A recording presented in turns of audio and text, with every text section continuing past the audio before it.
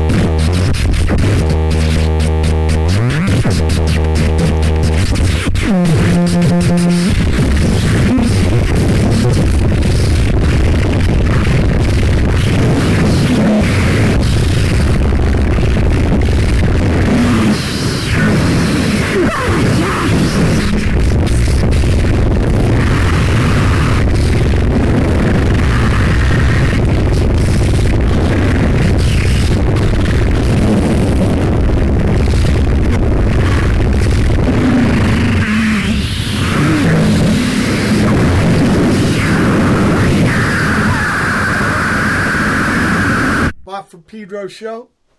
Happy Tuesday. Started off the show with John Coltrane doing Out of This World. And then Victoria Shen with The Hanging of Pangloss. Oh. Well, you heard a voice, people. Yeah, Brother Matt is still at the Love Grotto on the Pleasure Point because we're still in quarantino mode. But I am not totally man alone because those software engineers in Estonia with their Skype invention, I got Victoria Shen with me. Mm-hmm. Welcome aboard, Victoria. Thank you. It's nice to be here. Please bring your earliest musical recollection. I want to learn about your journey through music. Oh, yeah? Okay. So the first CDs I've probably ever owned, because I'm of the CD era, was probably, ABBA, Aqua, and Britney Spears, so early in the alphabet. But then there was this distinct transition when I was in fifth grade. I was part of a play. The play was for The Giver. I don't know if you've ever read that book, but during intermission, my first boyfriend, I was listening to Korn, Korn, and so we were listening together, and my mind was being blown by this, and I was obsessed, and I actually, I still feel bad about it to this day, but I had my aunt buy me a Korn CD because she can't read English so well, and my mom would never buy a CD with a parental advisory on it. So I tricked her into buying this CD for me. But yeah, it just kind of led me down this path of listening to harder, more like alternative music, which then kind of went into from CDs to like internet radio, and then from internet radio to like peer-to-peer file sharing. So once I was bitten, I just, like in fifth grade, I was just constantly consuming music from then on. Can I ask you about before, like really, before you knew names of bands or anything, like when you were a girl, mm-hmm.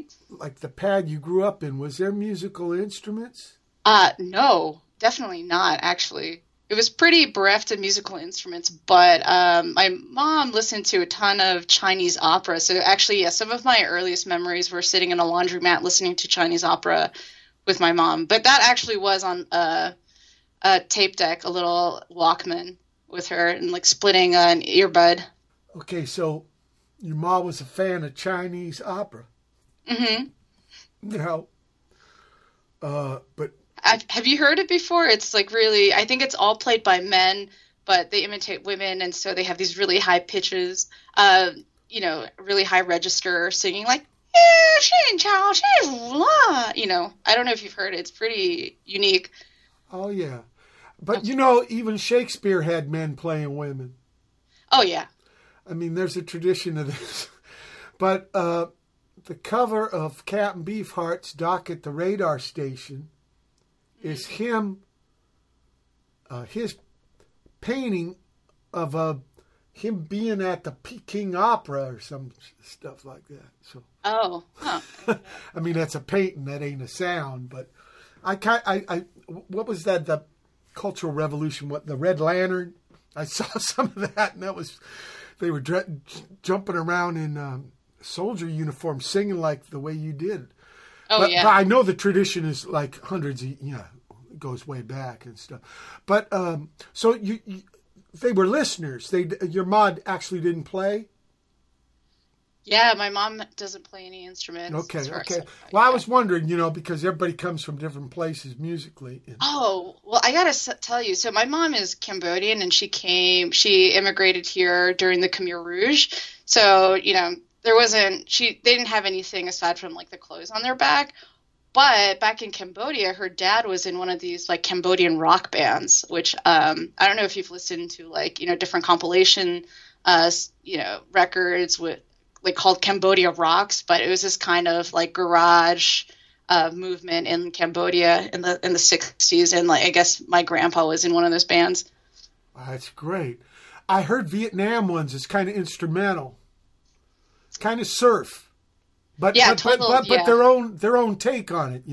It's like they took our stuff and then made it their own. Oh yeah, for sure. Tons of covers. Yeah. something in the sky. I remember. Yeah, that was there was a famous one. You know, I was a boy in the '60s, so my memory's terrible anyway. So, what about in school, Victoria? Were you in the choir or the marching band or shit like that? In middle school, I played percussion because I always wanted to play drums. But, you know, I lived in a tiny little apartment in San Francisco. Actually, it was in like an in-laws. I was like, yeah, so we didn't have room for drums. We didn't have like the environment that wouldn't be conducive to playing loud music. So were you in the Avs on the west side? I was in the Richmond district. My family lives in the Avenues now, but yeah, same story. Still like pretty small, like very close knit housing. You know, there's no spaces between each individual unit. But I played percussion anyway. But I just didn't do drums. I just did like things like xylophone and yeah, I didn't get to really play a kit. Were you in the marching band? Maybe a glockenspiel? Yeah, I played glockenspiel, but I didn't do marching band. No, it was just normal band. Yeah. Normal. I hate that word. Normie band. Square band. Yeah, square, John. So, okay. First record you bought for yourself, or, you know, whatever the medium, album, CD. Yeah. Okay. First. Oh gosh. Honestly, it probably was The Vines. Oh, I think it's self-titled. Okay, because when, you know, you ain't got a lot of money when you're a kid, so that's why I'm curious. And what about the first gig you went and saw? Oh, my gosh. Okay, this is more on the square lines. I won tickets from a radio station that I used to listen to, Live 105, which was like the alternative radio station in the Bay Area.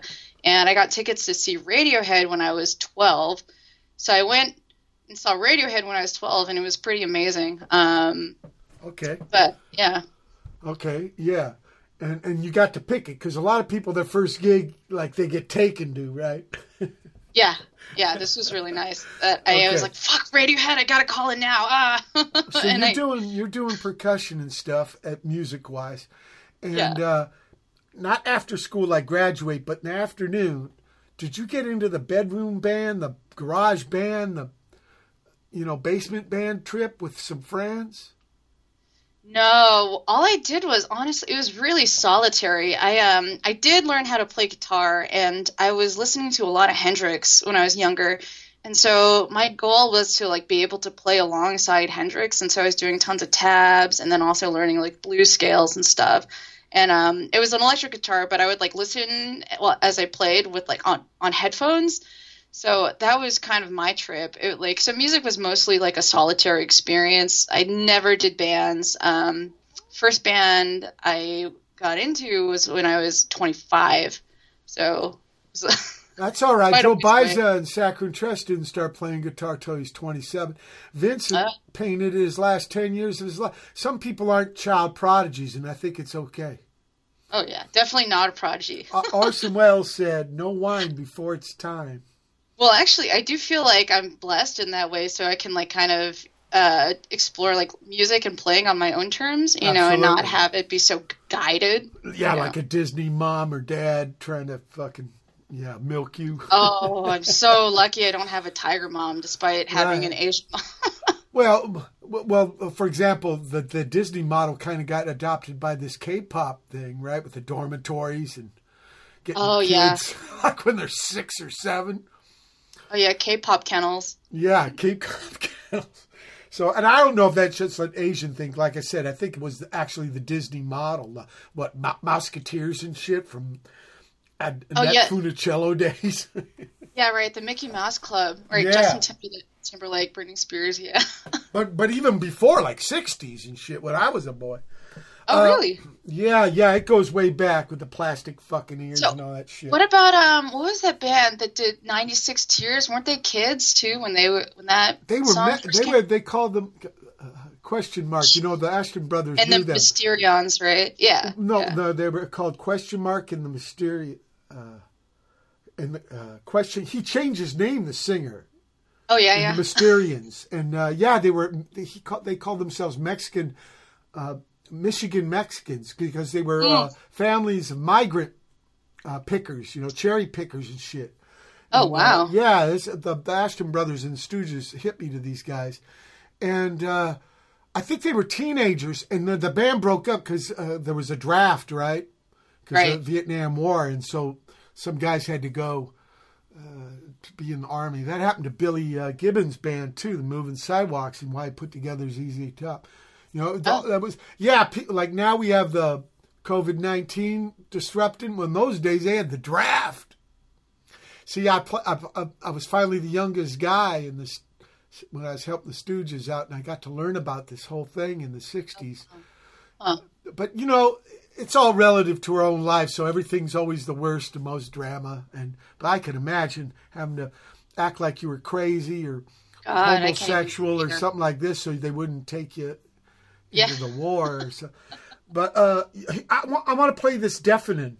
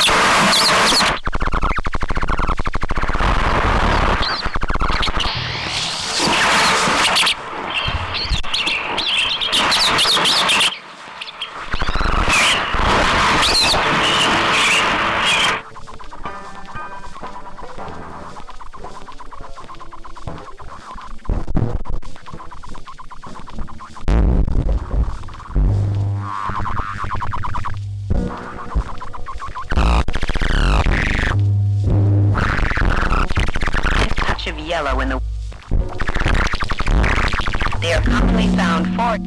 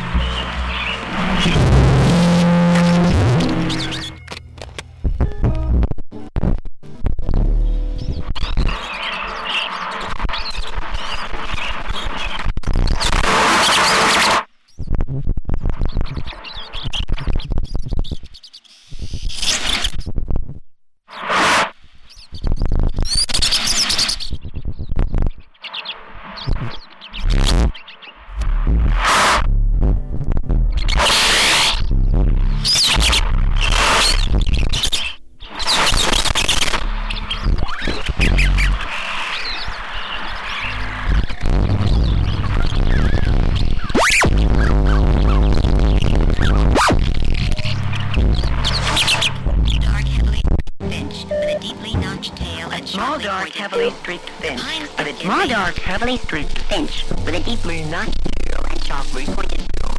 The pine spruce skin may have an evident touch of yellow in the wings and at the base of the tail. They are commonly found foraging with the common red squirrel.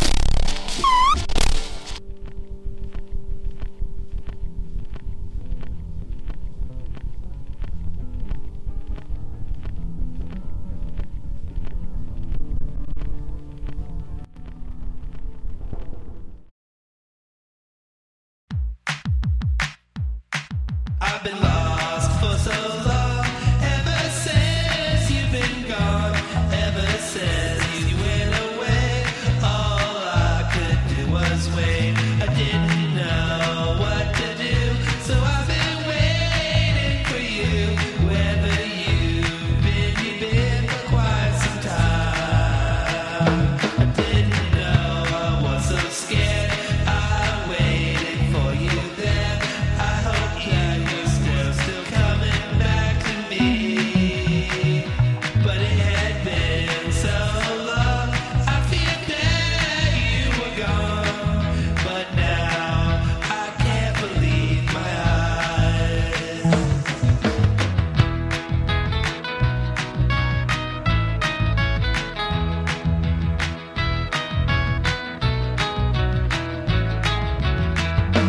I've been lost for so long, ever since you've been gone, ever since you went away. All I could do was wait. I didn't know what to do, so I've been waiting for you. Wherever you've been for quite some time. I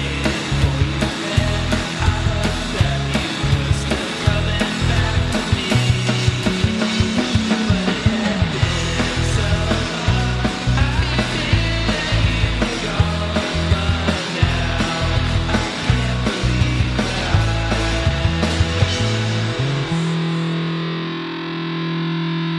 I hope that you were still coming back to me. But it had been so long, I feared that you were gone. But now I can't believe my eyes.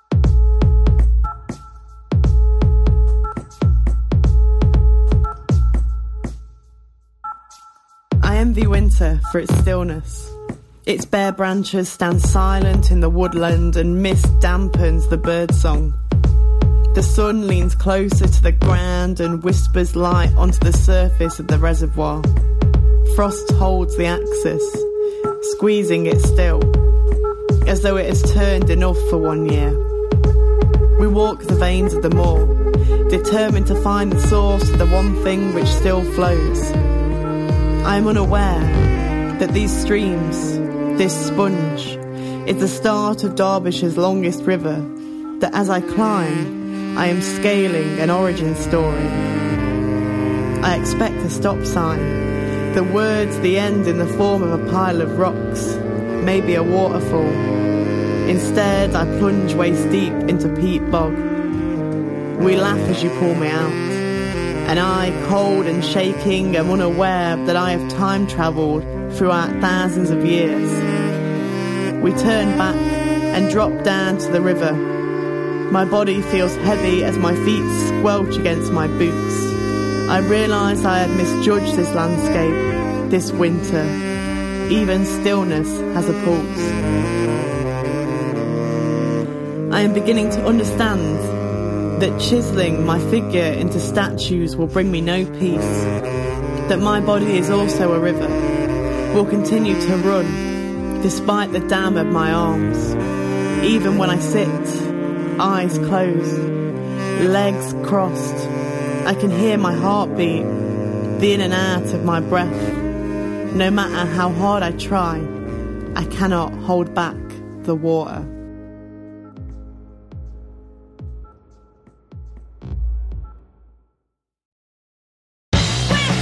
Should it be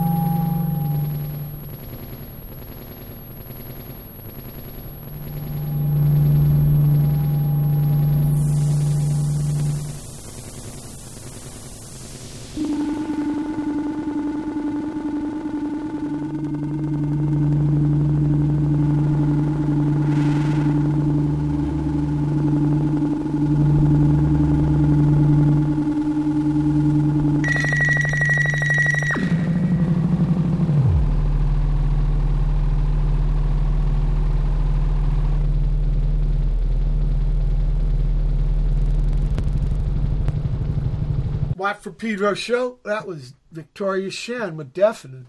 SLWCC Watt after that, brand new album. Something Found is the tune. Bomis Prendin after that, Coming Ashore, DC area. Sophie, Sparham and Christopher Gregory, a Derby part of England, with Searching for the Source of the Derwent. Street Eaters after that, Waxwing. Yeah, what was that? Triclops, I think, the singer, man. He was in a lot of bands. A big long mic cord guy. I can't remember his name now. And then evicshen. It's kind of a pun name with your. Oh yeah, evicshen. That's evicshen. right. That's it. Little pun rock, right? Little pun rock with Current Affair. There's some pun there also. That's very good. So I'm curious about the guitar thing. How did you get? Did you go and buy it, or was it given to you?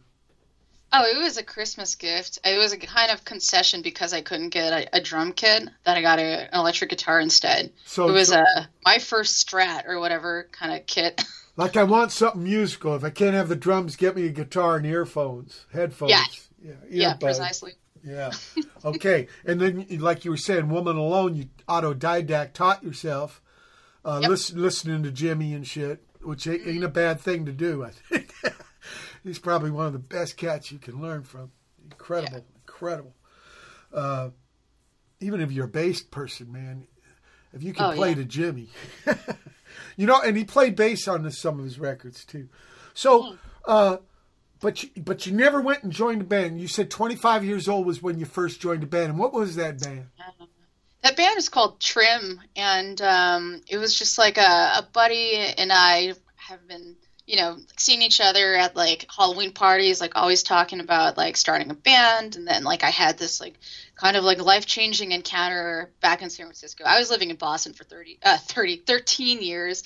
And so I would come back during the holidays, and then I was like really inspired by this person I met, and I was like, shit, I should start a band. And so, I played with Dana, who drummed at the time. Actually, Dana's really talented, is a total multi-instrumentalist. And I had been making synthesizers for a while, like different analog synthesizers, because in college I got a gig soldering for this company called Flower Electronics, which is all analog modular synthesizers. So it's like I learned how to build the instrument, and then I learned how to play it, and I started playing it, and then started making music with it. And so I would take like microphones and then like mic my Dana's drum kit, and then like take that input and then put it into the modular synthesizer. So we kind of became like a singular organism where like my synths would like be blaring through the speakers, and the speakers would get picked up by the drums, and there'd be this kind of like feedback element. And whenever Dana would strike a drum, then it would also, of course, feed the synth too. So there's kind of like push-pull constantly. It was pure improvisation. I've only ever worked with improvisation. No songs have ever been written, really. And by this time, you let go of the guitar? No, actually, I had the guitar too at the very beginning, but then it just became like too much shit to carry. So yeah, I quickly let go of the guitar. Okay, because you never know, right? I'm just hearing sounds out of the speaker, and I don't know, pay no attention to that person behind the curtain thing, Yeah. So it might be guitar, it might be, Alabama sausage whistle. Yeah, total Alabama sausage. Okay. But no, actually, during the pandemic, I was like, maybe I should like revisit my roots a little bit. So, I like started experimenting with guitar and like putting magnets on the pickups and stuff. And then like I do a lot of, I don't know if you've seen, but like electronics experiments.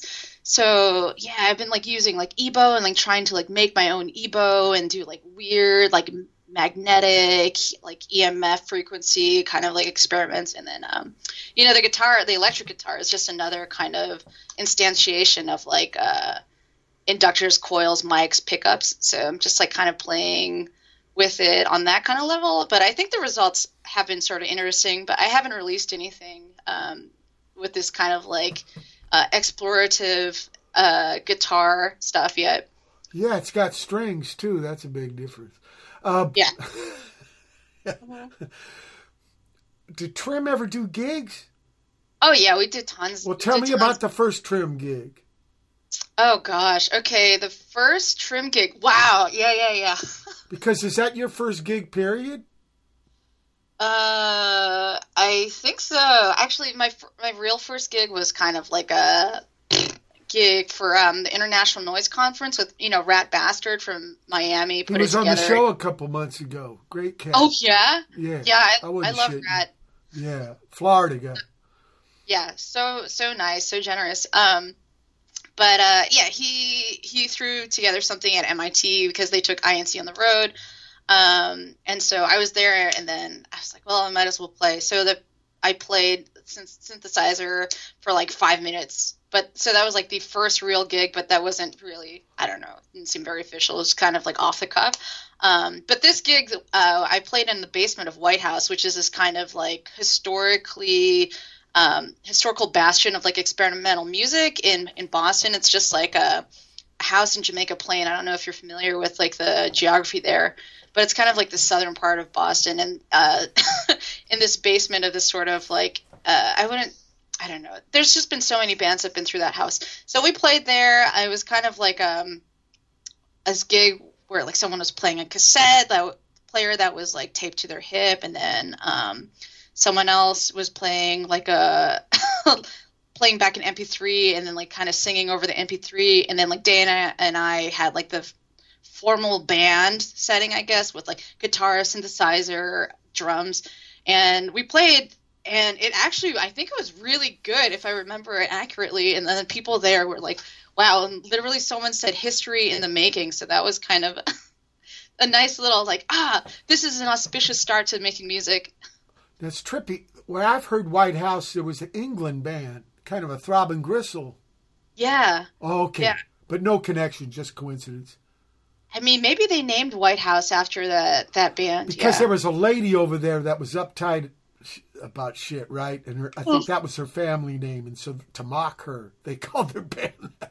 Oh, was that the origin of it? That's great. Yeah, like she would, this stuff is anti-whatever, not healthy, and we're going to name our band after you then. Something like that. Oh, good move, yeah. Mary Whitehouse, I think that's what her name was. Don't trust me on that because my memory's terrible, but when you said that name. Now when Rat Bastard brought that noise thing to your school, you weren't at the school to make music. No, I went to art school for visual arts. I was doing like printmaking, and then I started doing like sound and video art. So music was a parallel universe.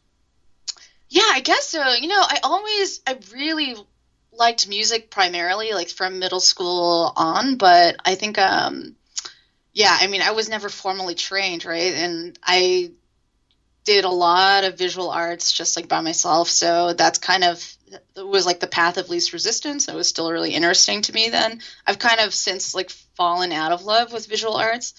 Not with like just visual arts in general, but kind of the visual arts world, like, having to like navigate different like institutions, like be it like a museum, galleries. Yeah, totally. And I feel know like from Pettibone that there's a lot of horse shit involved with that. I can understand it being a turn off to you. Look, we're at the end of the first hour, May 11, 2021 edition Watt from Pedro Show. Special guest Victoria Shen. Hold tight for hour 2. May 11, 2021. It's the second hour of the Watt from Pedro Show.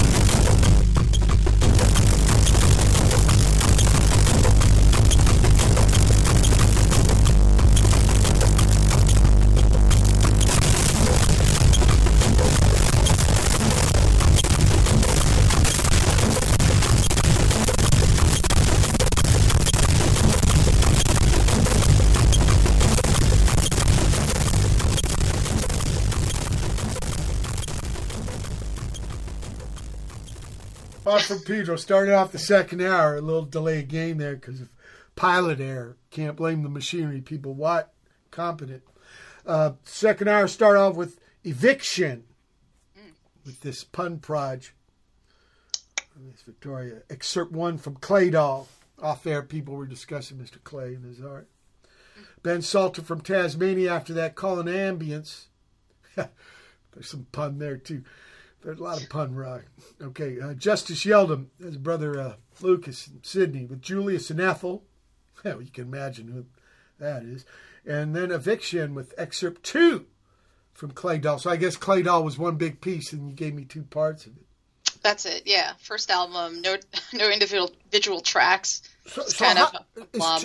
Is trim still an ongoing concern, or did it have a line? No, it petered out because we went long distance. I was in Boston. The drummer moved to New York, and then we played shows here and there, but it was kind of difficult. And then I started doing my solo thing and traveling more, so it just sort of drifted. So the evicshen thing is kind of a solo manifestation? Yeah. Okay. Totally. Mm-hmm. Okay. And you're traveling woman alone, and then it being electronic, kind of portable.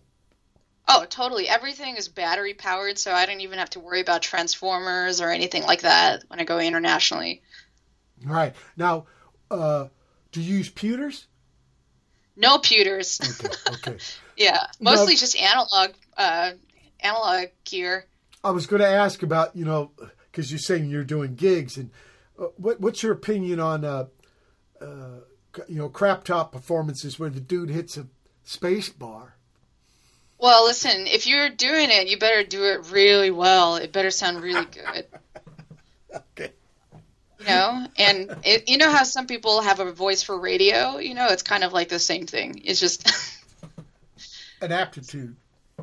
Yeah, an aptitude. And, there's some incredible crap top sets, and then there's also total crap top snooze sets as well, snooze fest.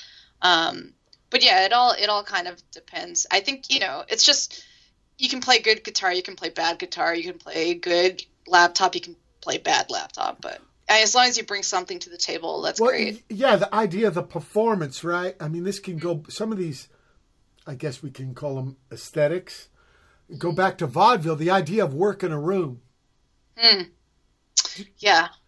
Right? Because I think, oh no, this is my laboratory and you guys can witness me experiment. Or is it like, what kind of dynamic do you call a gig in this kind of experimental stuff? Yeah, of course. Well, for myself, it's totally improvisational. So, the same applies for a laptop. I think it's like, if you have flexibility to change your sound at will, then that's great. So you can respond to the room. And my thing is all about responding. So some people might say site specific, but it's kind of, become this like sort of overworked, stodgy term. But I do try to address like the unique features of the room, like the kind of audience that it is. And I also invade people's personal space a lot.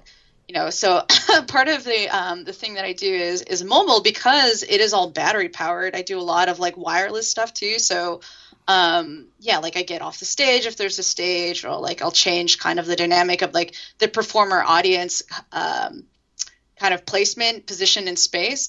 So everything is kind of like off the cuff in that way. And I think can be really effective. It's riskier, right? Because you don't have like a set or a song list or whatever, but I think it can be more rewarding, but it can also like totally tank. It can totally bomb in certain contexts. But I feel like the ratio of like bombing to having a really rewarding set has gotten better over the years. Have you ever had confrontations? Yeah, I have. I totally have. In Japan, I like wrestled with a guy on the floor and I got him down like MMA style, like playing the synth and stuff like that. And I think he also tried to like cop a feel or whatever, but I was like not having it. It was, it's kind of weird. So, it's interesting because in Japan, like, I feel like I can take greater risks there because of the fact that people are so polite, it's kind of mean to say, but I feel like be more confrontational, right? Because you know what? Some of that might be just front, and underneath is a simmering kind of other thing.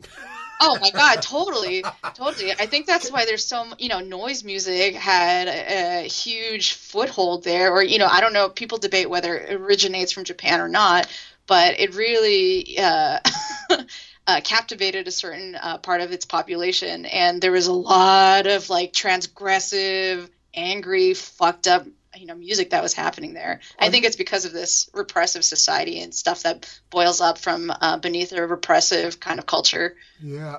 Are you aware of this cat, Kaoru Abe? Kaoru? I don't know Kaoru Abe. Okay, he was a 70s. His cousin was actually that guy who sang Sukiyaki, which is the most retarded name, right? Mm-hmm. But he was a free jazz saxophonist. He moved on to like harmonica and stuff, but he OD'd in the late 70s.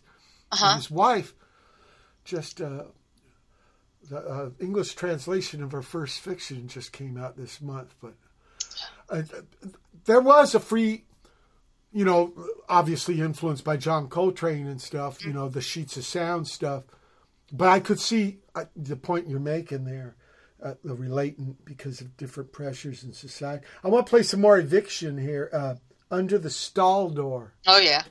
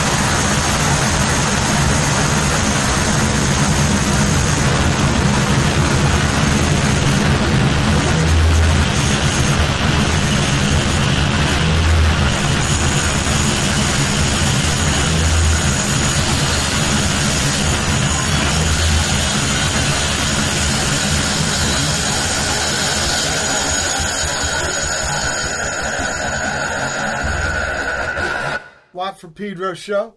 That chunk of music, Evicshen with Under the Stall Door. Then we have Bucolic Spectre out of Northern Ireland with 3 Stars a Line. And then Victoria Shen with T. Mikawa.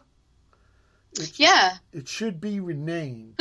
What's this collab? Yeah, do you know Toshiji Mikawa? He's in the Incapacitants, which is one of like the most legendary Japanese bands.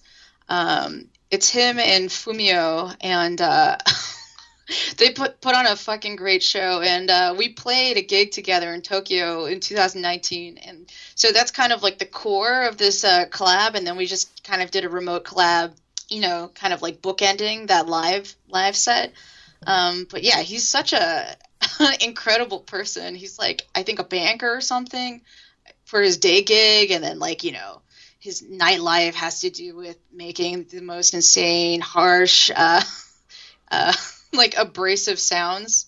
The guy who goes way back is Mersbow, right? Oh, yeah. Wait, sorry? The Japanese goes way back with Mersbow? Yeah, and definitely. Keiji Hano. Actually, there was a movie made about Carol Albu, and he's in it for a little bit. He talks about him because he knew him in those days. And they actually put him in the movie. You know, her daughter sued the producers because it starts with her ma committing suicide.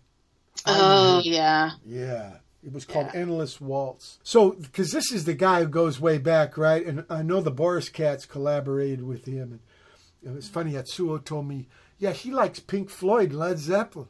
Oh, yeah? So do you have a dichotomy like that where you like harsh experimental music, but then you like some, I don't know, oh my God. Cat Stevens and James Taylor or something like that? I love, like, you know, KPM, like the collab, like, tons of soundtrack music. I love like Italian soundtrack music and 60s garage and like psychedelic stuff and like things like, oh God, what are what's that amazing couple from like the 50s? I can't remember, but you know, stuff like the Tornadoes. I like really old, kind of easy listening stuff like Roy Orbison, and a lot of like mini. So, can I ask you, is music just music? You're not concerned with genre? No, absolutely not. Yeah, great. I wish we could move past that shit. I really do. Yeah. It's such a fucking Berlin Wall. You could just take a fucking sledgehammer to it. Yeah, and it took me many years. You know, actually the movement, being part of the movement, finally, hey, fuck it.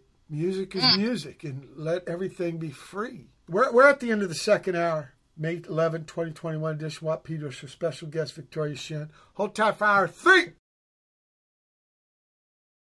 May 11, 2021. It's the third hour of the Watt Pedro Show.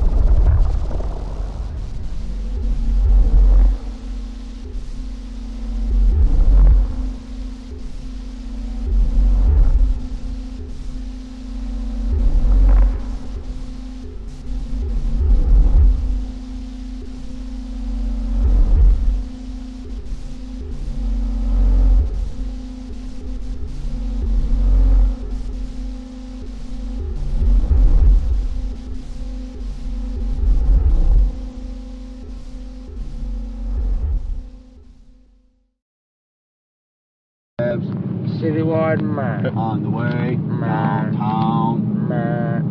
Pirate cabs downtown. Pirate cabs downtown. 10 minutes. On the way. 10 minutes. Downtown. You getting close now, man. You getting close. Taking us right, old man. Get rid of us quick, man. You're feeling the pressure. Yeah, taking us right. Fucked up, man. I'm sorry. No problem.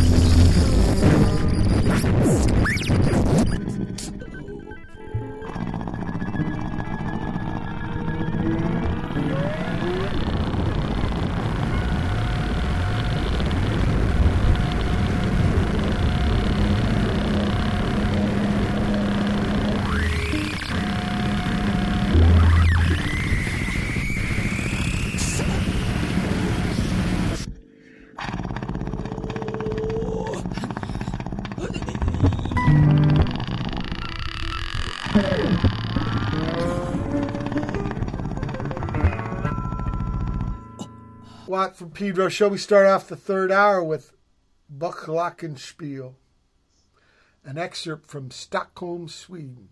I guess you did a gig, right? Yeah, a little residency there with like one of the world's oldest and most interesting synthesizers. Wow. Okay. Victoria Shen. Are you aware of a lady with electronic music named Darby? Delia Derbyshire? Delia Derbyshire. Oh, gosh, she's awesome. She's so good. I think it was just her birthday recently, too. But she Sisters with Transistors, right? There's a new doc on this. But she actually quit electronic music because of synthesizer. She thought that was not the way. She was a total tape lady. Yeah, I know. It's really interesting how there's this kind of division. There's a schism between tape music, like music concrete people, and then people who are about pure electronic music. Right. But Daphne Orm, who is kind of she ended up inventing a synthesizer. Yeah, exactly. The Oramics, right? Right, and they're out of the BBC Sound Workshop. And there were some guys too, but these incredible pioneers in this stuff. And I've been learning from guests I've had on the show. Manuel Armida with Jiffy Cabs after that. And then another collab you did, Victoria Shen and Beam Splitter Remote collaboration called Hydra. Yeah, they're in Germany. So Henrik, I believe, plays trombone, and then Audrey Chen, she's a vocalist, like a really pretty crazy vocalist.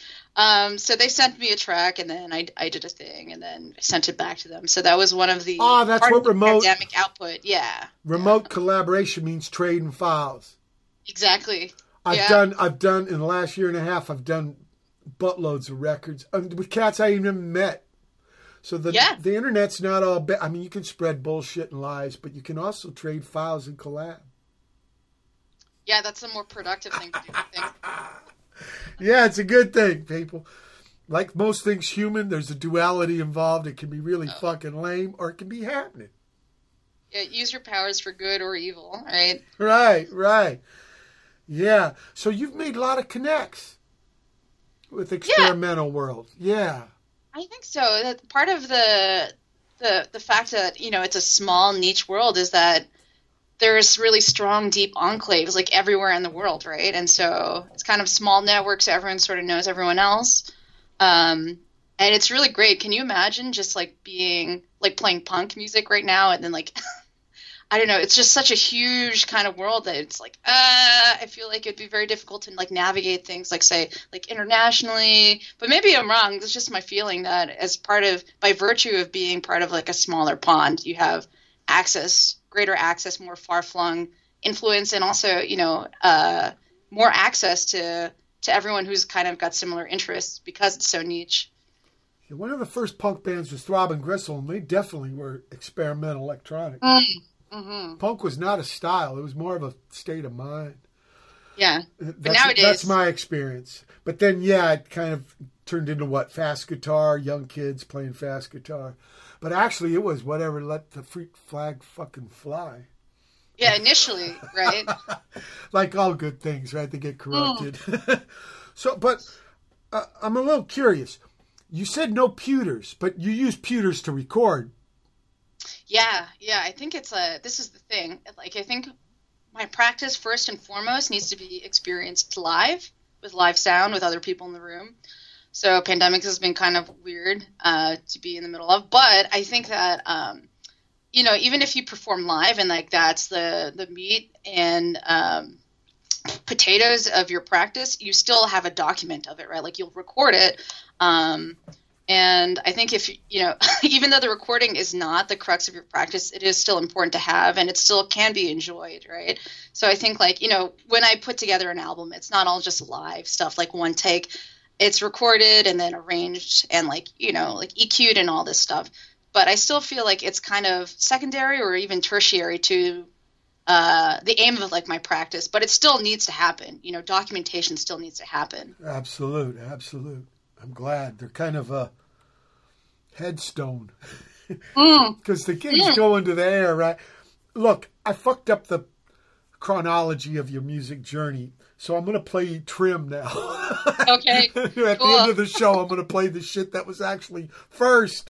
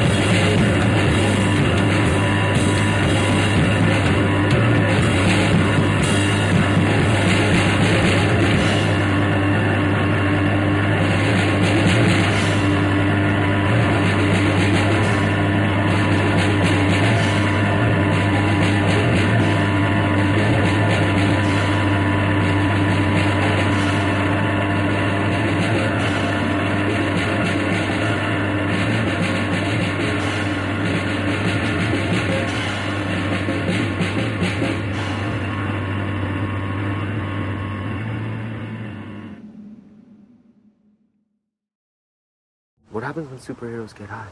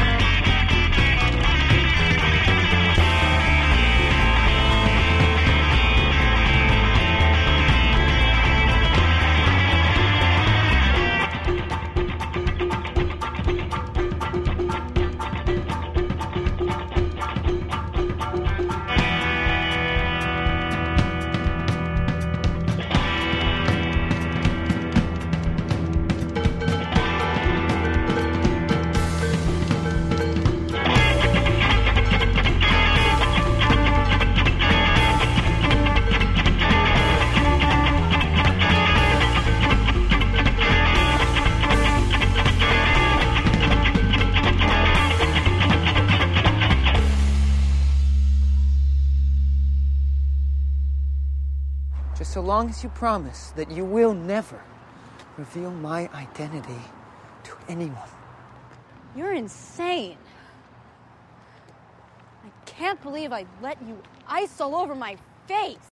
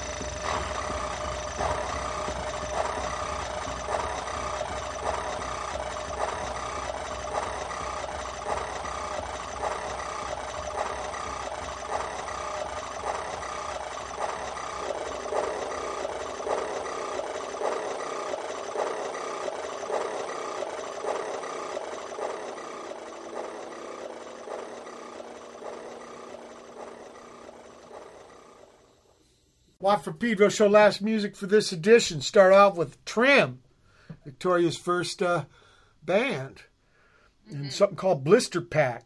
Not Pact, it's more pun rock, people. There's a T at the end, not a K. So, yeah, you figure out your own connects. Yeah, right. Then Sean Lennon with The Dance, Part 1. I think he was making a soundtrack to a movie with this stuff. Yeah, he flowed me this stuff, but I think it was used for a movie. And then finally, Tatsuya Nakatani, Victoria Shen, Forbes Graham, Jim Hobbs, something live at Cambridge 2019, maybe right before this situation. Definitely. And in Cambridge. So you were back in, and we're not talking England, Cambridge. We're talking Massachusetts. Yeah, the part of Boston. TT the Bears, I played many times when it was open there. Right by rest in peace. Yeah, the Charles River. Next, Middle East, right? Yep. You said you're recording albums. You got one in the making right now? No, I don't. I moved back to San Francisco, and I haven't really gotten a recording area set up yet, but I'm working on it. I just moved into my own place like a month ago, so it's in the works. And you're actually in the city? You're not in the East Bay? No, yeah, I'm in the city, like right on Market. Like hardly anybody moves there anymore. I know, everyone's moving out, which is why I could move in. Okay, they made room for you. You I take don't a have lot to of dodge space. the Google bus, right? Oh, fucking Google Bus. Ugh. Yeah, we're not going to get into that. That's a fucking lame-ass tangent. But, okay, where can people find you on the internet? Is there a Victoria Shen website? Yeah, so there's a evicshen.com, evicshen.com, and you can also find me on Instagram. So, just search @evicshen, same spelling. And I do a lot of, I post whatever electronic experiments that I'm working on in my stories, and also random animals. From your own website, we can get to all them places, right? Yeah, I think so. And so you got to set up a place. So your recording situation ain't as portable as your live thing. No, my recording situation was in storage for 6 months. Okay. But I'm unpacking. Okay, so you got plans. What are you inspired to? You got an album envisioned in your mind? Kind of. I more so have instruments in mind. Right now, I did a project where I was doing manicures, recreating abstract expressionist paintings on people's nails. But I'm going full circle, and right now I'm trying to make these needle nails where I put record needles on artificial nails so that you can start playing records. That's trippy. Can I ask you something that might sound insane? Yeah, please. In Pedro here, we got 4 nail shop, and it's all Vietnam ladies. Is there what? It couldn't be they tell their friends, right? Why would it be so specific? Oh, it totally has to do with happenstance within a certain community, say Cambodians, right? Yeah. Have the independent donut shop market cornered. The same way Vietnamese ladies have nail shops cornered. It's kind of thing where once they immigrated to the U.S., they found a niche, and then they borrowed money. They had a successful business, and then they also lend to their friends, and they have a working business model, and then they could pass on that information, that knowledge on. So it's just this kind of emergent behavior that happens within immigrant communities. Yeah. Like with the Slav guys that got into fishing and the Italians from Ischia here. Long Beach has a boat people community of Cambodia. Oh, yeah? That's cool. And the writing reminds me of Sanskrit. Oh, yeah, totally. A little bit, right? You ever see a Burmese? Yeah, Burmese writing is a trip. Yeah, ain't that a trip? Okay, so you're thinking about nails. I'm sorry to bring that up on a tangent. No, it's fucking weird because, I'm really into, I don't know what you'd say, pure science, not pure math so much, but just this idea of what is a speaker? I don't know if you know, but I released an LP last year, and the album art is made of copper, so it turns the jacket into a speaker, so you can listen to the record through the record jacket. So stuff like this, sort of pure, what is the purest form of a speaker or a microphone, whatever, right? But then I will impress it into a wearable kind of human scale sort of thing. I'll make, what did I make? I make earrings that are decibel meters. So it's they'll light up according to how loud your environment is, and it's kind of cool because you can see in stereo how loud your environment is. I can't wait to hear your next record. When you get it done, can you come back on the show and we can play it? And talk my God. It would be my pleasure. Yeah, this has been really fun. Okay, thanks so much, Victoria. People, it's been the May 11, 2021 edition of Pedro Show. Keep your powder dry.